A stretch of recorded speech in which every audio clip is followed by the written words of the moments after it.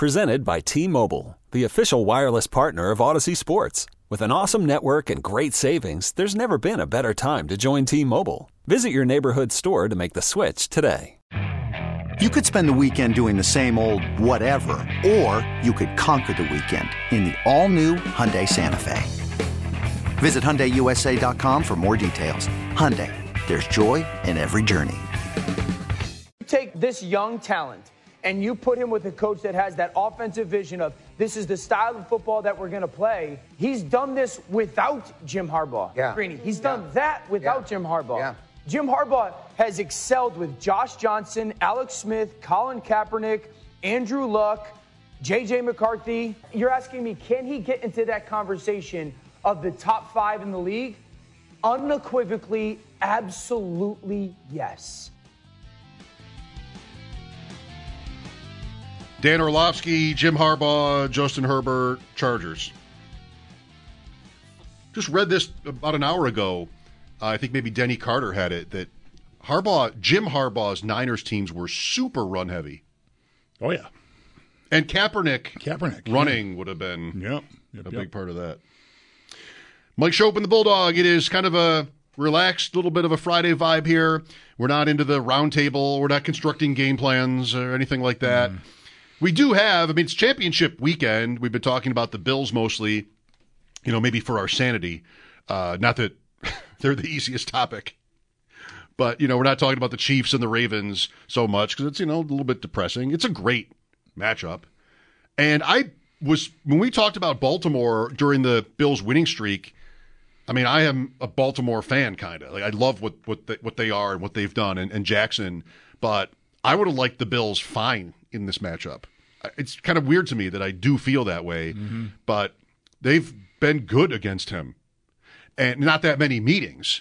But, if the defense holds Baltimore to 20 points-ish, Allen can get there. I would have felt good about it with Bernard back.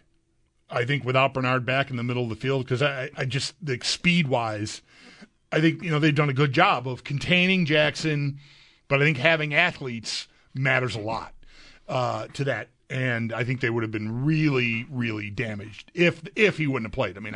Who knows if he would have. If he was close last week, maybe you could have been optimistic about it. It doesn't matter. But I agree with you. Like I don't think I would have felt as even though it was a road game, as intimidated as I was about the Bills. Like the Bills beating the Chiefs was that's the thing you got to get past. Baltimore, sure, they're excellent. We'll see. Maybe they're better than the Chiefs. But I wouldn't have been. I don't think I would have been as tense about the game. The Chiefs game symbolically meant. It obviously means you keep going and you get a chance to play in the AFC Championship and a chance to go to the Super Bowl. So the stakes are enormous.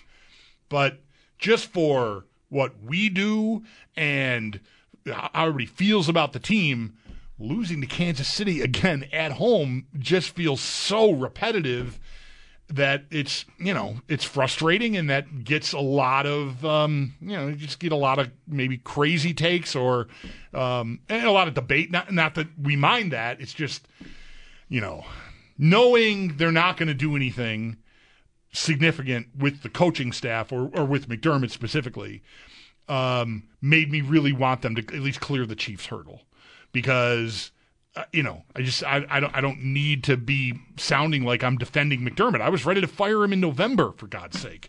So I get the frustration, but you get to and at that point the season could have spiraled, and maybe it actually ends up on the table because there's a real bad year when we had Super Bowl aspirations and maybe action is taken. Like, it's easier to make the case anyway, but you win out from there and lose to the Chiefs on a missed field goal and whatever.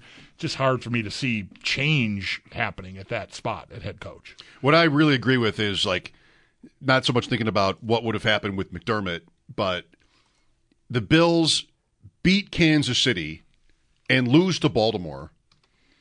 It is a very different thing than what happened. Baltimore could be 1991 Washington, where Was the show ever sounded older, by the way? 1991 AD, Washington. Where, like, the Bills were good, if not great, but, like, all those guys will tell you Washington was just incredible. Like, Ross is talking about, lots of people are talking about Baltimore, like, that is what, Ross says if Baltimore does it, this is one of the greatest regular seasons ever. All their metrics, MVP quarterback. The Bills, think about this too. I've mentioned this, but like to the question of what should have happened. Should the Bills have beaten Kansas City? Should they have been in this game? Should they win the Super Bowl this year? All these kinds of things. It's not easy for me to construct a Bills season where they would have finished ahead of the Ravens. Like, they needed at least 2 more wins, 2 if not 3, depending on the games. Baltimore had best record in the NFL in a division where every team had a winning record. They blasted San Francisco in San Francisco. They blasted Detroit. They blasted Seattle. Like, they had just an amazing blast. They beat Miami by 100. They just had a great year. The Bills were probably, we're talking about all their limitations and their issues. They were probably not going to finish ahead of the Ravens this year. They could have. But, I mean, the Baltimore even gave the last game away. They sat everybody for and they still ended up 2 games clear of the 2-seed Bills. So, what kind of year was it? You beat the Chiefs in the playoffs. Nobody really is talking about a coaching change after that accomplishment. And then you end up going to Baltimore. Maybe you win, but if you don't, is that a failed season? Like, you took a step forward in the playoffs and you ran up against a team that might have been just too good. This, though, and it was so close, this is very different than that. They did not take a step forward. They lost again. The fact that they were at home is big, too. Yes. They lost again to a team that they've failed to clear in the postseason 2 other times. And you look at it and go, like, well, is that at all progress?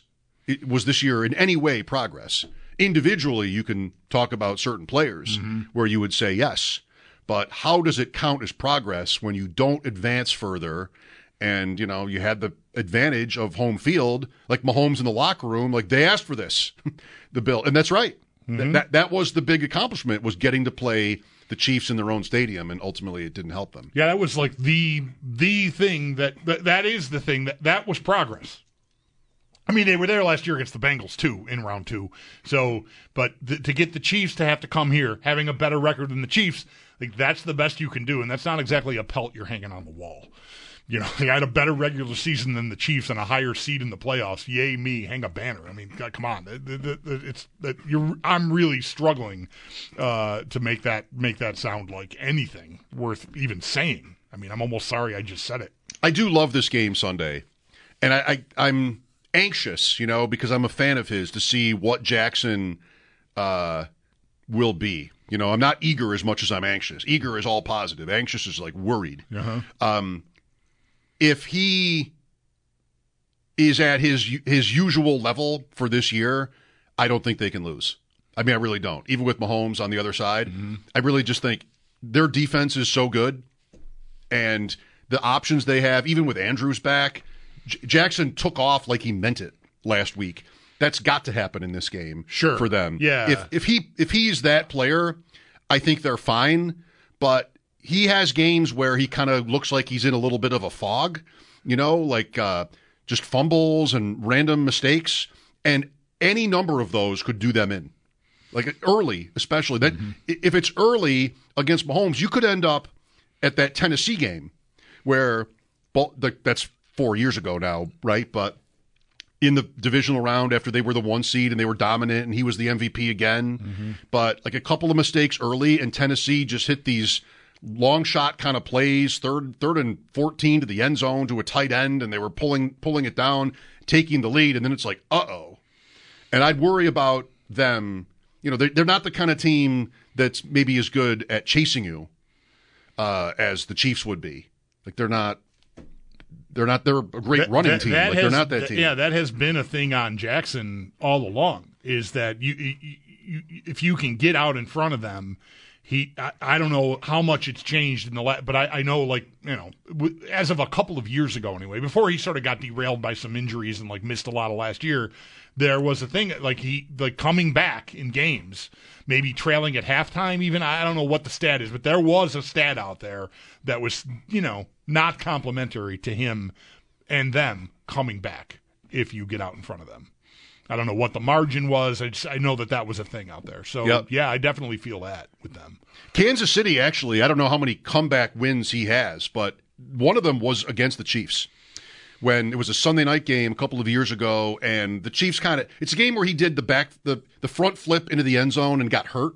Like he grabbed his hip after he did that in that game, running to the right pylon. But in that game, they came back, and Kansas City was still going to win, but I think maybe CEH fumbled around midfield at the end. They should have had it, and Baltimore ended up winning the game. Otherwise, the Ravens have lost to them, that was a 36-35 final. They've lost to them 3 other times since Jackson. Close games, 2 in Kansas City, 1 I think was overtime, but losses. So, I don't know, go be great. This is the chance. This is it. Yeah. This is like Allen has had, and it hasn't worked out. This is your chance to sort of there's the Super Bowl that remains, but to get Kansas City in the playoffs and go and win the AFC title, that's hard to do, but it's right there for them. 803-0550. We're here for your calls too. Mike Shope and the Bulldog. This is WGR. Okay, picture this. It's Friday afternoon when a thought hits you. I can spend another weekend doing the same old whatever, or I can hop into my all-new Hyundai Santa Fe and hit the road. With available H-Track all-wheel drive and 3-row seating, my whole family can head deep into the wild. Conquer the weekend in the all-new Hyundai Santa Fe. Visit HyundaiUSA.com or call 562-314-4603 for more details. Hyundai, there's joy in every journey. This episode is brought to you by Progressive Insurance. Whether you love true crime or comedy, celebrity interviews or news, you call the shots on what's in your podcast queue. And guess what? Now you can call them on your auto insurance too with the Name Your Price tool from Progressive. It works just the way it sounds. You tell Progressive how much you want to pay for car insurance, and they'll show you coverage options that fit your budget. Get your quote today at Progressive.com to join the over 28 million drivers who trust Progressive. Progressive Casualty Insurance Company and Affiliates. Price and coverage match limited by state law. It's the most anticipated WNBA season in history. And you know what that means. Court is back in session. Welcome to Queens of the Court, an Odyssey original podcast. I'm your girl, Cheryl Swoop. And I'm Jordan Robinson. All WNBA season long, we'll be bringing you interviews with star athletes, analysis on your favorite teams, and lots of hot takes. Order in the court. Follow and listen to Queens of the Court on the free Odyssey app or wherever you get your podcasts.